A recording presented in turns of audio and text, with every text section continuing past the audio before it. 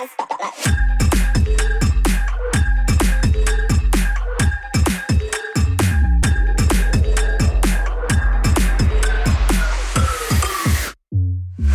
Native EU is back for an on-site edition. Write that down. September 7th and 8th in Wrocław. You can expect industry thought leaders, insightful talks, networking with great devs from all around the world, and of course, good vibes only. Write that down. September 7th and 8th. Wrocław. Get your tickets now. Do it. Hello, everyone, and welcome to the React Native Show podcast. Today, we're going to talk about databases in mobile applications.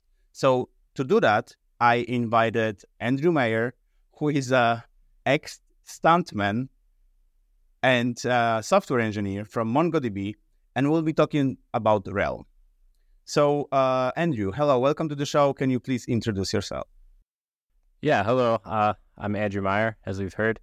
I'm a senior software engineer at MongoDB. I've been there for about 2.5 years. I was hired on the Realm.js team to basically do the React Native integration. So classically, Realm.js was developed for Node applications as a kind of like a server language, and people were having troubles using it in React Native. So I've been helping with the React Native integration. And yeah, awesome. I classically come from a React Native background. Before I was hired, I was a React Native developer since about 2017. So, yeah, somewhere around React Native version 35 or something like that. Yeah. Oh, yeah. Okay. So that's quite a long time ago, the 35. Yeah, like before CocoaPods was part of the whole equation.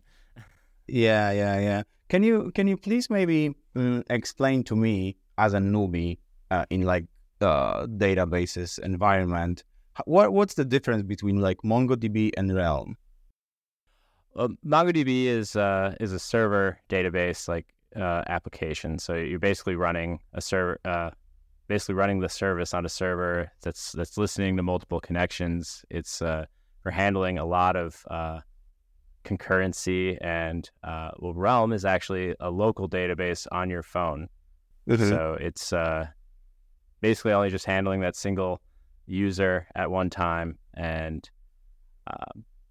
also between the two differences is how you access the data. Like in MongoDB, you use queries and get some JSON back, whereas Realm is integrated within your language. It's an object store, so you basically get objects back.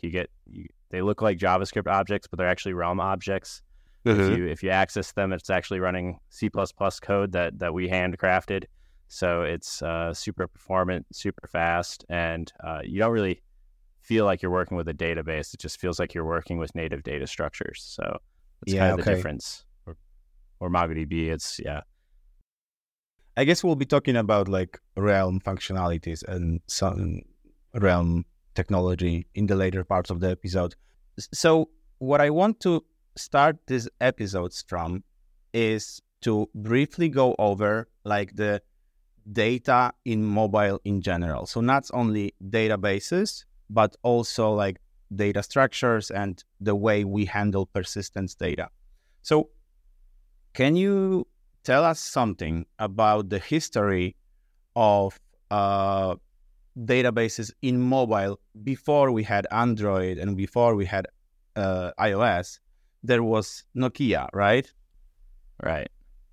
And yeah, Nokia had their own, I think it was called like Series 30 and phones, and they didn't really have a database because we didn't have applications back then. So they weren't, you basically just have these like little apps you would run, right? There'd be like, storage of contacts and stuff like that, but it wouldn't have like a classic database the way you would think about it today. It wasn't until their later models that they actually started having like SQLite involved. So if you're just going to run, Snake on your phone, you don't really need a database, right? But it wasn't until the application space started where we really needed some more data-intensive applications.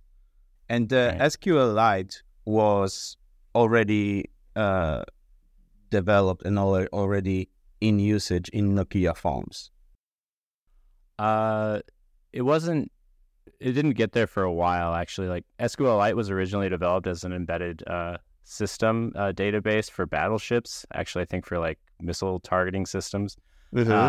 And so, yeah, there wasn't really anything available at the time that was just running locally on a single chip that someone could access. Most databases ran on mainframes, so it was originally developed so that they could run it, basically on a single application. And then it was open sourced and picked up by the Android team as basically the database that Android applications are going to use, and then started becoming the mobile database that exists on Android phones. So it was pre-baked into the phone itself. Yeah, if I'm not mistaken, it's also in iOS devices as well by now. This is also my knowledge that iOS devices and Android devices have that SQLite integration already there, available.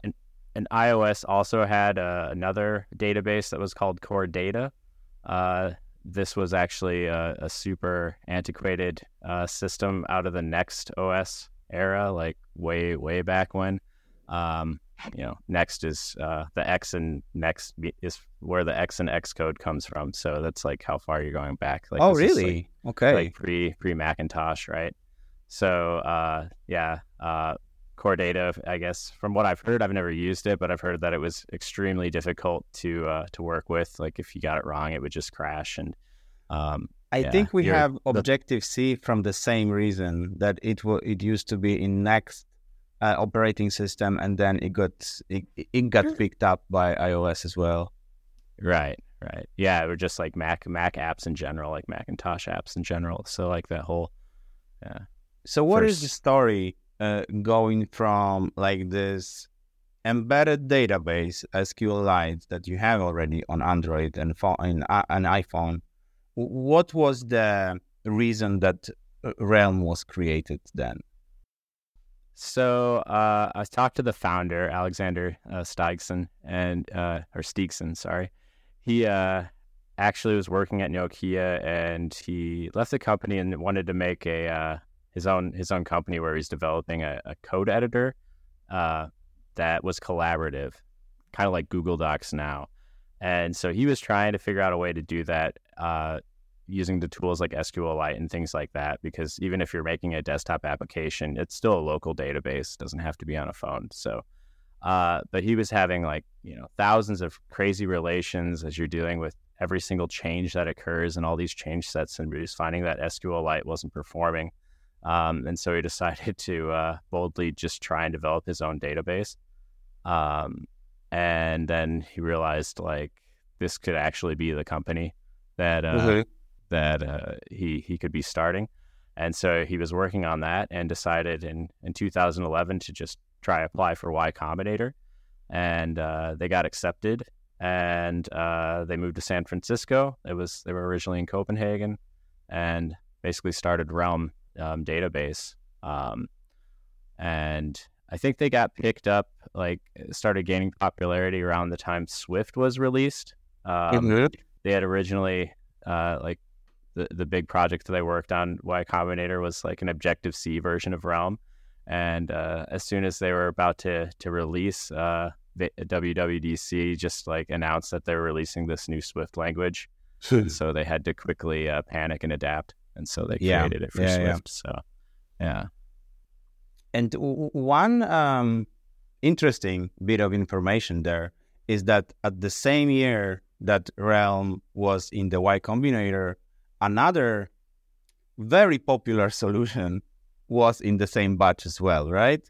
Right, exactly. So Firebase was also an alum that year. So Alexander was working with the owners of Firebase at the same time, collaborating on databases in the mobile space. So yeah, and they both kind of branched off in their own different ways, as we can see. Yeah. We will make some comparison to Firebase and Realm in the end of this episode. So going back to the initial question of why do I even need a database?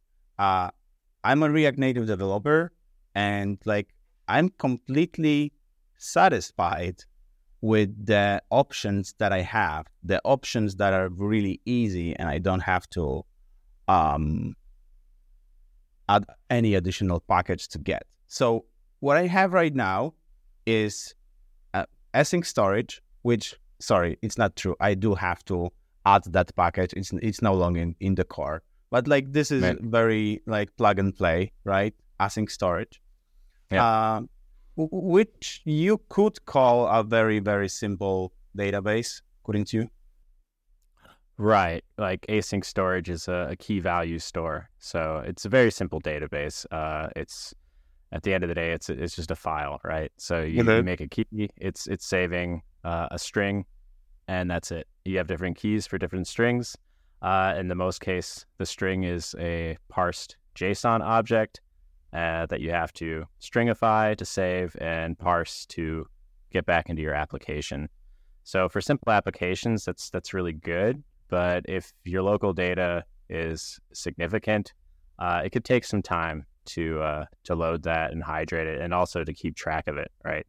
To track the state on it. Yeah. So like going on with your like growing example, if I have a growing data structure, then I opt for Redux or Mobex or other state management libraries, and I can persist my data and then hydrate it. And I guess under the hood, they still use the async storage, but then I have some more fine-grained control over like the shape of my data structures.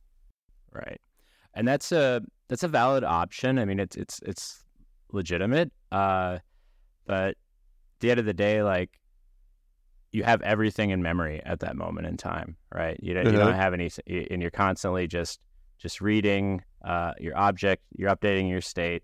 It's you're persisting it, like you have that whole stale data that you can look back on, which is kind of nice after a while, but if you don't need it, you don't need it, right? You're not cleaning up as often. So you're building this giant state tree and this giant memory space when you're using the state management systems. And classically, that's good. Like for web, that makes sense, right? In web, you don't have a local database. You're getting information usually from a REST API, and you need to just store it in the memory of that browser and work with it and manage that state. But when you're on an actual like mobile device, you can leverage the hardware that's in your hand, right? And you could actually have a database that stores all this information and accesses it in a way that is super performant, is putting it in memory the way it's supposed to be, and not just relying on the JavaScript runtime itself to handle the memory. Which you do any research into that, you kind of know that JavaScript isn't really super efficient when it comes to memory storage. Right. Yeah. And what would be, so I guess at the end of this ladder, we will talk about Realm. What would be the step between state management libraries and persisting and hydrating those and Realm? I guess the SQLite kind of things. What are those? Right. So you could leverage the SQLite that's on the phone right now using, I mean, you could just leverage it and write these SQL strings yourself, and but typically people don't want to do that. They don't want to write all these SQL statements all day. It feels like a class you took in college, right? Yeah. So there are a lot of ORMs out there, so object relational mappings, and basically that's kind of an object syntax on top of the database. So as you're accessing this object that's kind of modeling the data that you have on your phone, it's automatically under the hood making these SQL queries for you, and update queries, select statements, filters, and all that under the hood. And that's fine, but it's kind of a pain. Like if you, for example, have like a collection of data with some sub collections, then you have to create a join table, or if you want to have a many relationship, like You have to basically have another table in your database that's just IDs that link things together. And if you say get a person out of the database and the person has a collection of dogs, when you do .dogs, they don't exist yet. It has to go in query now. It has to go do a join under the hood and then populate that for you, right? So there's a lot of these queries that are happening. And if you want to do anything more complex, maybe at the end of the day, you still end up having to write these queries yourself. Like for the most part, ORMs handle about 95% of what you want to do. But if that 5% is when you actually have to get under the hood and learn how that database works. Mm-hmm. I wonder also about type safety in this kind of applications and dev experience, the autocomplete stuff like that. How is that? How does that work?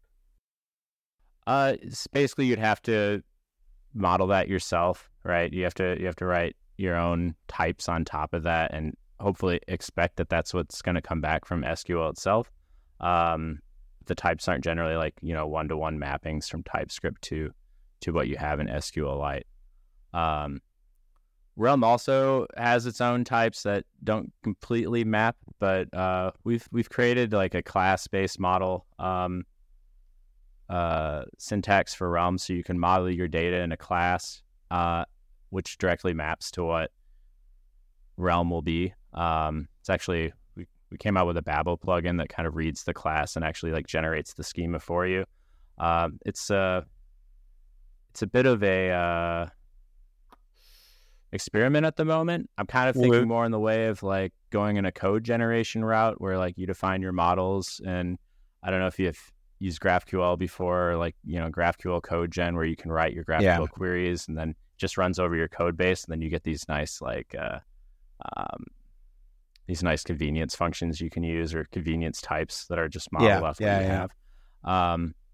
I think that's something we're going to look into in the future. But at the moment, you define your things in class, you get them typed, and what comes out of your database is typed, right? When you say, give me all the realm.objects of a person, you pass that person class in there, you get a person back that's typed, you get the autocomplete, you can see what types it has.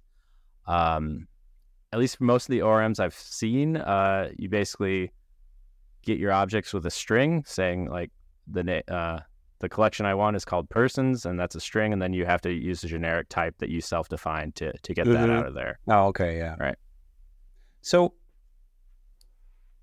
if the ORMs are SQLite, so relational databases under the hood, how is the Realm different? How it differs from relational database, SQL database? Right. So Realm is an object database, and which basically means you get these objects back. We talked about that a little bit earlier. But it's not an interface on top of an existing database. You're accessing Realm directly. Classically, all the teams that we have in our organization are based on the platform and languages that people develop apps in. Right. So we have a Swift team, a Java team, Kotlin team, Flutter team, and they are developing basically a layer on top of the core. They're writing in C++, so that you get a version of the database that looks exactly as it should in the language that you're using and uses the same paradigms. And then you are doing the bridge on top of that and giving us the React Native. Right, exactly. So we had a JS version that was exactly, feels like JS.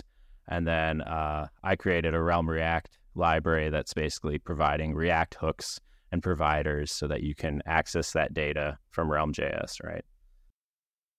So with all that said, what is the actual benefit I get from this being an object database?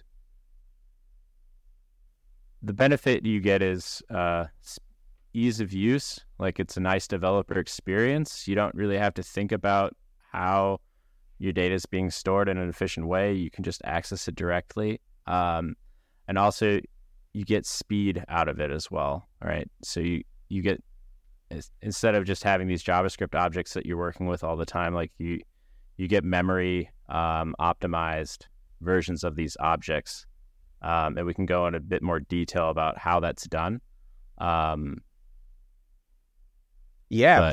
So, like, on high level, I can see the difference. I can see the analogy to like old architecture of React Native and new architecture of React Native. So old architecture is a bridge that needs to send the messages as a JSON. It needs to be parsed, decoded, stuff like that, right? And the native layer then has to like act on those things. So that's like ORMs, right? Then I have the SQL statements that needs to be understood and blah, blah, blah. Right. In this example, the Realm is new architecture when I have just direct access to C++ objects that are my state, that are my data. Right. And you also get the benefit that the data that you get isn't a copy of your data. It's actually the live data. So you're actually seeing the live results. And the way we manage that so that you don't run into issues is that if you're updating that data, we have these write transactions. So basically you define a transaction, realm.write, you give it a callback, and when you're inside of that transaction, you're able to modify that data directly. And if you have multiple transactions happening at once, Realm Core underneath knows one transaction after the other. If you do something that you're not supposed to, then it's going to roll that transaction back, right? And then it's going to invalidate it and your data is going to be fine. Right? Okay. So that's something a bit different. Like normally, if you're using like a state management and you modify the data directly, it's only modified for that moment in time, but it's not actually saved, right? If you tried to modify anything that you get from Redux, right? But you would have to go that extra layer, sending a request to your state tree to update the data itself. But with Realm, you can just update it directly within there. And I guess the next question is, how do you get updates then? Like, how do you know that your data updated? We also have event listeners that you can apply to, but you don't have to when you're using Realm with React Native. With the hooks that I've developed, I've actually created the event listeners for you, which will return an update. It'll basically trigger a re-render whenever any of the data updated, if it's relevant, right? Okay, so maybe we can actually start discussing this part. Right. So, and we will go back to the nice things and user experience and all of that as well later. But maybe while we are in event listeners, can you please try to explain to how do I start using this? How is it built on React only side? What are the paradigms that you are using? You mean what you would do to get set up with Realm today, like in React? Yeah. Right. So npm install Realm and at Realm/React. Those are the two libraries. Realm itself being the Realm.js SDK, and then at Realm React being the React Native layer on top. And then you would think about how you want to, what data models you want to save. So you would write your classes, right, or your data models, basically defining a schema of what you want to do, and then you import the Realm provider in your application to wrap your app, and you provide that with an array of schemas, right? And these schemas are actually the classes that you defined. Yeah. Schemas are just the JS classes? Yes. There's actually, if we get down into it, there's actually two different ways you can model data. Before TypeScript was huge and classes were kind of big in JavaScript, we just use schemas, schema objects themselves. So basically it's just an object. It has a structure that you have to adhere to, which is a name field, which is the name of your model, and then a properties field, which shows you which properties are going to be in that model, right? And each property can be like name, which is the type of string, age, which is the type of integer, birthday, which is a type of date, And then you can even go further. Like if you can set up like object links. So if you have children for a person, then you can say, okay, well, I can just make another person that it links to. And then, so you can even self-reference the same model within the model. Right? Okay. Or dogs, you can have a dog object and have that also represented in that class. So, and then after you have those schemas defined, then you wrap your app with the Realm provider. And when you want to use that data within your app, then you import use query out of Realm. You pass that in that class that you want to get out of it, and then it will return the collection of data. Okay. Right. And yeah, please continue. Right. And if you want to filter that, since the last version I just released, usually you would just call .filtered on that and wrap it in use memo or something like that. But I created a second argument to use query, which is a callback, where you get access to that collection that you want, and then you can call .filtered within that callback, and then you get a memoized collection back. So it's just gonna you can even pass in a dependency array if you want to. Let me go back to .filtered. .filtered has like a query syntax, like age greater than 5. Give me all the persons with age greater than 5. So you put that in there, and now you're going to have a collection that's always going to have all the people that with their age greater than 5. Right. No, okay. And then I was before you said that, I was going to say, oh, okay, so this is almost like selectors in Redux, so that I get my data and then I can just pick something else from it as well. But then with the introduction of this conditions, right? You can actually select data more precisely. Exactly. And what's kind of nice is you can call sorted as well, which can define how you sort that data. And imagine you're displaying a list of people and your UI has a way to filter and sort. So if you have a use state up above that's basically keeping track of what you selected for filtered values, then you can use that state as a dependency array into use query, so that it will rerun that query when those objects update. Say that age is a scroll, and you need to select which age you want. And you move it to 10, then it's going to re-update that query and say, okay, we actually want people that are greater than age 10, and we want to sort it alphabetically from descending. And that could change as well. And that happens really fast. It's it doesn't need to make an extra SQL query when it does that. It's just modifying that internal query, and you'll get the results back. So I want to touch on something that we discussed with you and some other people from your company, from Realm. I could say MongoDB, your company, but that I've heard this nice phrase that mobile is ultimate distributed database. And on top of that, you have just released this new feature of synchronization between, maybe you can say that, what the feature is and how it connects with this distributed database. Right. So since Realm's marriage to MongoDB, we have access to all their enterprise or their server offerings, right? The Atlas app services, and with that, you're able to have a global database that actually can communicate with that local database. So each of these applications that are out are basically having a copy of that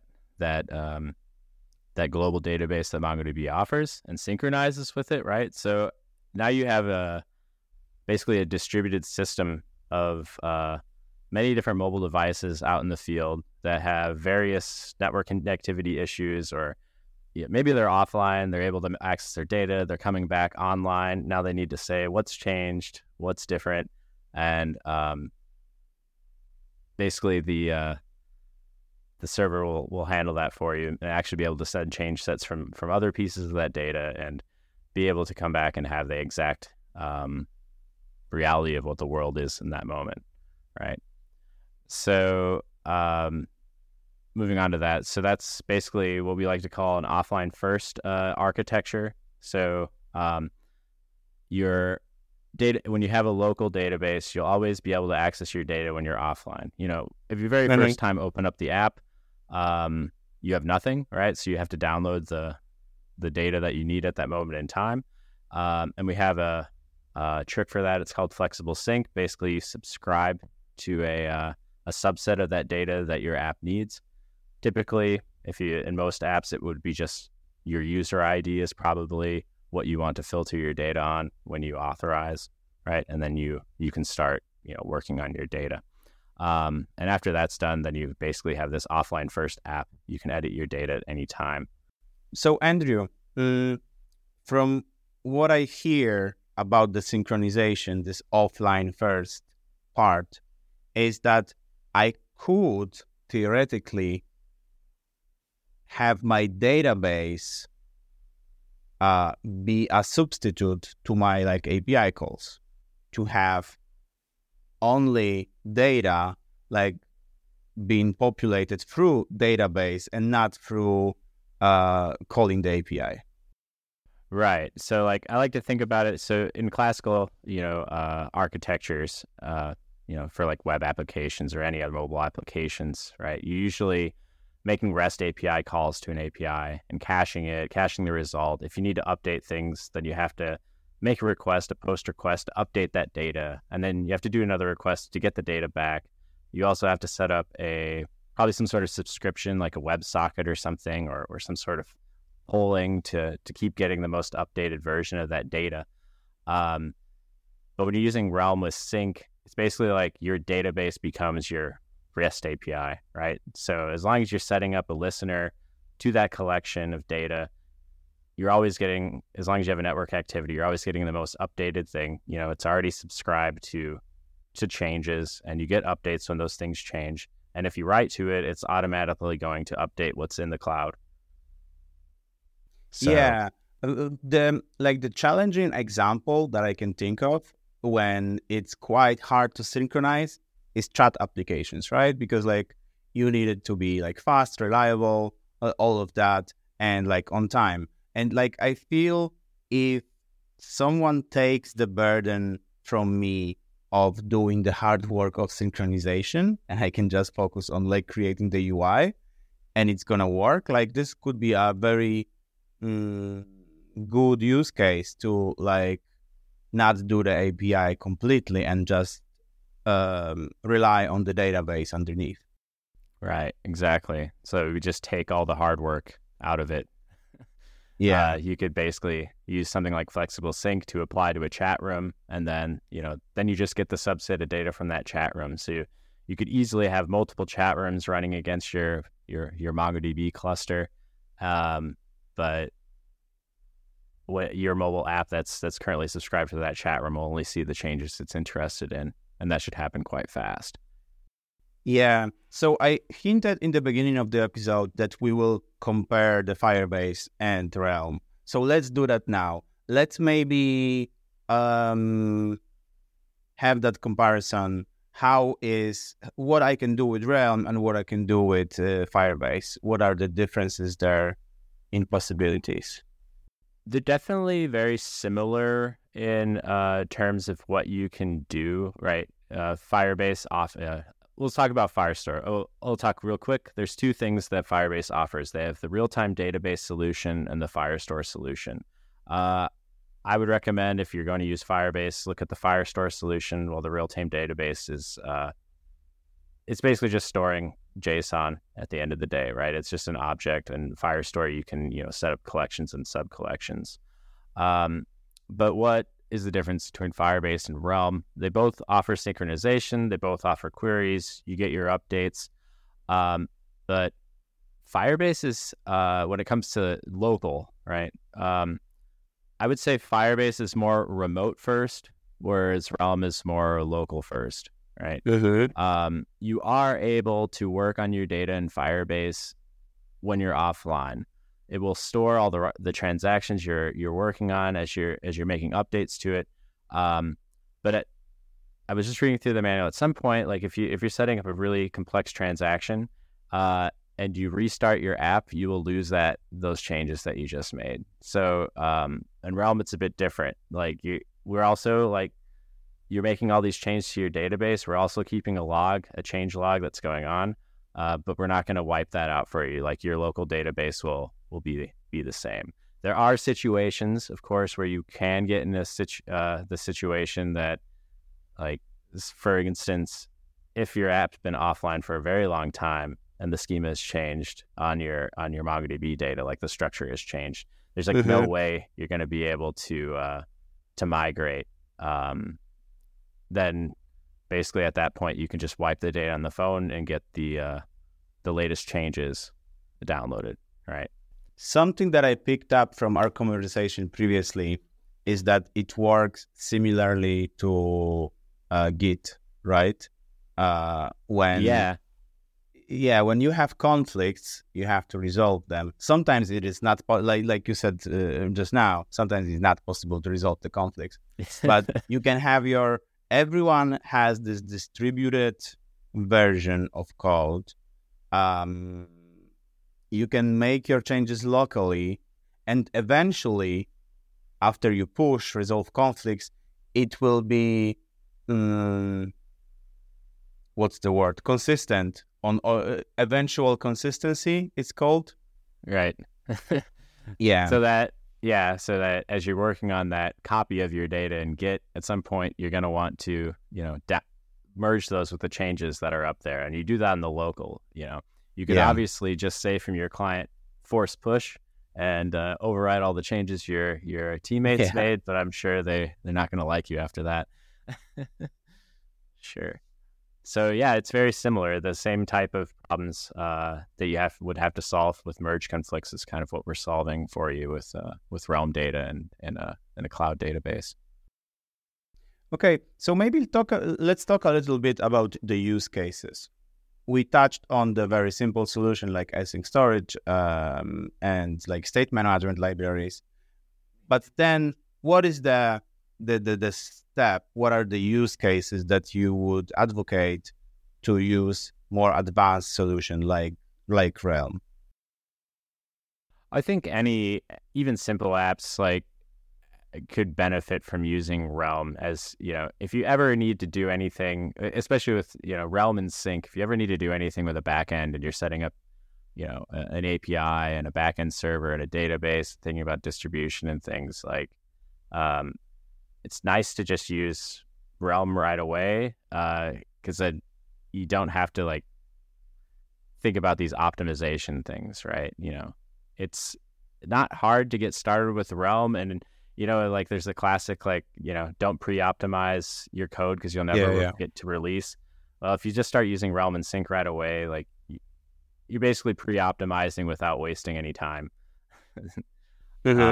So that's definitely, well, we'll move on to the next point. Like, what are specifically good applications for Realm?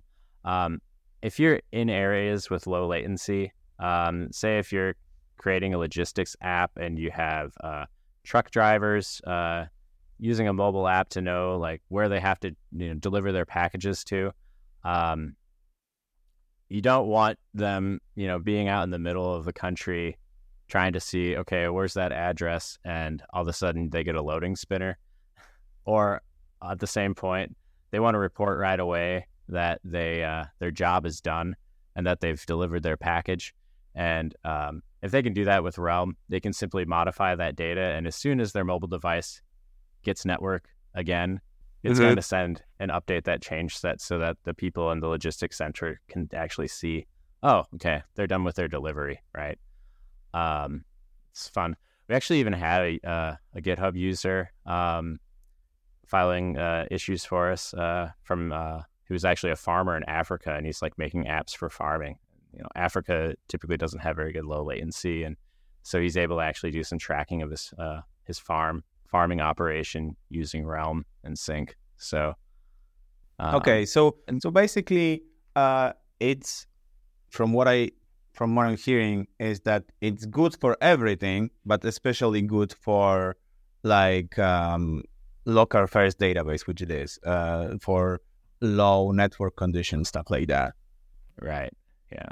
It's also nice, like if you do want to have, just the local part of Realm, like if you have an application that's like a note taking application or anything like that, it's nice to use Realm because your data is stored in kind of more of a database instead of just a giant file. Like it'll take up less space on your disk. If you're right. So I was going to also ask, because we already discussed how to set it up in my project, but how do I set up this synchronization? Do I need my own server with MongoDB, or do you have some kind of maybe pre-made solution that I can hook into? There is a little bit of a setup. We're trying to make it easier and easier, but we have a free tier for Sync. Like Sync itself isn't free, but after you scale to a certain point, but you do need to set up an Atlas cluster. So basically, you can make an account on MongoDB and set up an Atlas, and that you deploy a cluster, and then you create it. Basically, it's under App Services. You create an application, and that is what you can use to start Sync. We do have some easier ways to get started. Like if you, we're going to share some links, the getting started tutorials, which will deploy basically like a to-do list app and automatically set up like your Atlas and App Services for you. And I'm wanting to like make a command line tool in the future where you can basically just say like React Realm init, and then it will just set up that background for you. But yeah, so let's take that back a little bit. So once you get set up with App Services, you basically create a Realm app. You set up authorization of some kind. You can start off with, say, anonymous login if you just want to get started without thinking about, setting up email addresses and passwords. And then you enable flexible sync, which will basically set up the synchronization service for you. And then you can enable that in developer mode so that when you set up your classes in your application and start writing and using it automatically, it will do the work of setting up the schemas that talk to MongoDB. So it sounds pretty complicated. It does, once once you get started with it, it's great. We're trying to make that even easier every day. But that is definitely like one of the toughest parts to get started. But it's also like from my podcast experience, it's quite hard to explain technical topics without visuals, without like examples of like, here is the dashboard and here is this piece of code that I'm like, it's harder to describe the piece of code than just show it, and like everyone would understand it when they see it. So like you said, we're gonna link everything that we are talking about in the show notes so that everyone can go there and just set up their first chat application with with Realm. Right. Yeah, please. Oh yeah, I was just gonna mention like we can add also in the notes. Like I did a session with Yaman Holmgren from React Native Live, where we basically did a live stream on Twitch setting up a React native app with Realm and Sync. So like the first half of it, we just set up a local to-do list app, and then the second half of it, we did the entire Atlas cluster set up and get everything worked on, and ran into issues and solved the issues. So it was good. But at the end of it, we got it working. So if you want to check that out and see how that could be done, and what problems you might run into, that's definitely worth checking into. We're going to link a show from Jamon as well in the show notes. Jamon is actually from Infinite Red. They just had a Chain React conference, and they are doing React Native Radio, which I'm a fan of. And he also does the live session with coding. So I really enjoy watching him doing all of that. I want to move on to like maybe discuss some of the distinctive features that Realm provides to developers and to like app performance and all of that. If you could speak something to this. Right. So we've got all these points, but I want to talk about like how, as I said, each SDK that Realm has is developer focused. Like we're thinking about how can you make it so that the database, which is, you know, usually a super complex thing, like you don't want the developers to have to think about a database. You know, you want things to just, you want to focus on your application that you're making. You want to get your idea off the ground.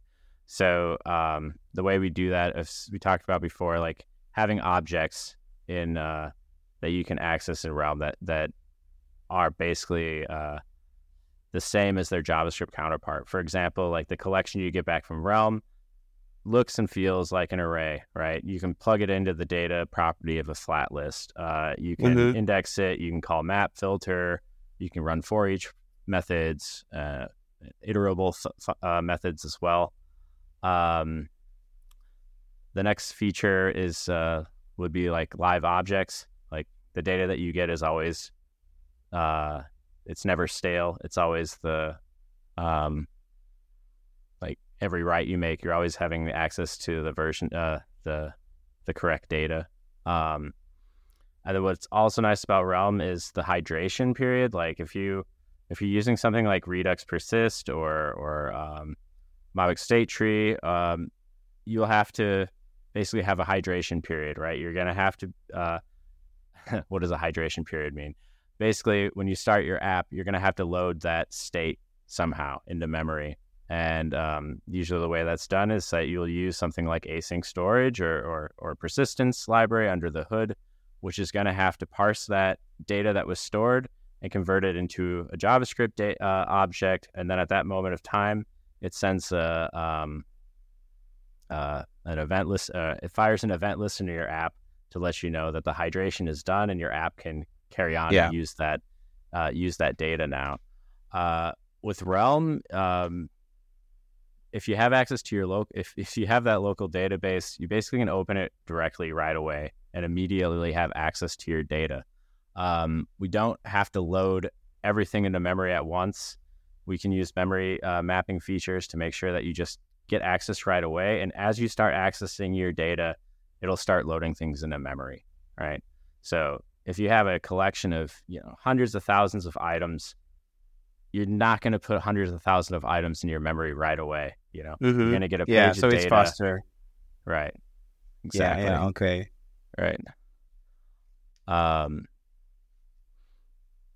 And then other than that, when we're talking about sync, you also get Atlas. You get access to the MongoDB Atlas features as well on top of that. So basically, outside of the Realm database object that you have, there's also an app object, which we provide providers for, and also a user object, which is your authentication. And from there, you're able to basically call things like function triggers on your Atlas database. So if you need to do any like MongoDB specific things, and you know MongoDB quite well, you can actually call function triggers and pass them params, and then, you know, you'll have functions in like serverless functions within the MongoDB cloud that can be triggered to actually work on data, right? Oh, okay. That's interesting. Yeah. Right. And at the end of the day as well, like even if you did set up Realm with Sync and you wanted to do something besides like React Native development,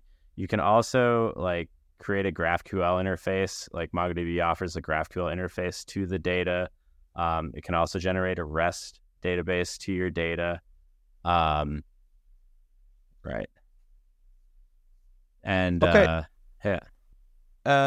Maybe what we could do now is also take a look at the future for Realm. What are you cooking for us that is not released yet? If you can speak something to that. Right. One thing one of our teams is working really hard on is WASM support. So that we could run Realm actually in your browser. So I would love this because after I was at the last conferences and seeing all the fun things that Expo's doing with like routing and stuff like that, file-based routing, I was like, you really want to share all your code, between your React Native app and your React front-end app. And if we can get the WASM support released and it has the same, it's API, also just npm install Realm and npm install Realm React, you would be able to share code between your web application and your Realm application. Yeah. We do offer Realm Web today, but it's basically giving you a MongoDB client that you can talk to. And does like the authentication things and stuff like that. But you can't actually like work with Realm in a classic sense in the browser today. So that's super exciting. We actually have alphas out for that now. There's actually people experimenting with it. So you can definitely check that out. Yesterday, I just pulled the trigger on a release candidate for version 12. We're pretty excited about this because Realm classically, like Realm.js classically, was mostly written in C++. So you would have basically methods that you were invoking that would just immediately be C++ calls. And for us, that was a bit tough to maintain when we wanted to make new features. So basically now we've created this binding generator that'll just wrap Realm core and give us a TypeScript interface to it. So now we can actually use like our team can access the Realm core itself as a TypeScript interface and then write all the SDK code in TypeScript and JavaScript. I think this is going to be really cool because now people using our code are going to be able to step into Realm and actually see what's going on under the hood and maybe submit some pull requests or, file some bug reports with actually this context, because classically it was difficult to see what happens once it goes into C++ land. Right. Yeah. And we've done some performance checks as well. And like, we're not taking too much performance hit doing this. So we're really excited about it. So that's been released. Basically, if you update from 11 to 12, you shouldn't have to make any changes to your code. Like, we did the best we could. We had to hold back from making breaking changes. But yeah, version 13 will be the fun one when we actually get to improve on that. And then also Realm React itself, I just released a new version, 0.5. This includes hooks to make it easier to authorize your app. So you got to use auth hook that you can use. Basically, if you're setting up your Realm app for sync, you have a user provider that has a fallback property when you don't have an authentication session, and then it'll render what's in that fallback. So I made these hooks that when you're in that fallback, you can just use these authentication hooks to have a simple interface. For instance, you call login with email and password, which you pull from useauth, and it also has it has a result object that shows you the state of the operation you made. So when you call login, then it'll say, okay, this is pending, or there's an error, or it was successful, and then you can update your UI with that. It's like promise. Yeah. So yeah, exactly. So it's just like an async operation, but it's wrapping the authentication parts of Realm. And then use query has been updated, as I said, to use these the callback with the to set up your queries and your filtering and sorting. And yeah, we're constantly gonna keep looking for community feedback. So Realm React is a work in progress. Like I was really excited to make it and actually make it so that Realm was easy to use. So we're definitely looking forward to more community involvement and seeing what people think about it. And we welcome anybody to submit issues or feature requests and let us know what we can do. We're listening. We're very active on GitHub. So and on podcasts and on React Native Live as well. Yeah. So I really appreciate you coming into the show and talking with me about this. I'm not really into databases, so that was a very nice opportunity for me to like learn more about the differences between the different kinds and like what I can do with them. And I'm gonna definitely check out the synchronization because I feel like from my newbie database perspective, this can allow me to like omit using the API calls entirely. So I'm gonna check that. Andrew, thank you so much for coming into the show. Thank you everyone that was listening. We will link everything that we discussed in this episode in the show notes, like Realm React, like MongoDB, React Native, and like React Native Live with Jaimon that lasted 3 hours. Yeah. Thank you so much. Yeah, thank you. It's been a pleasure.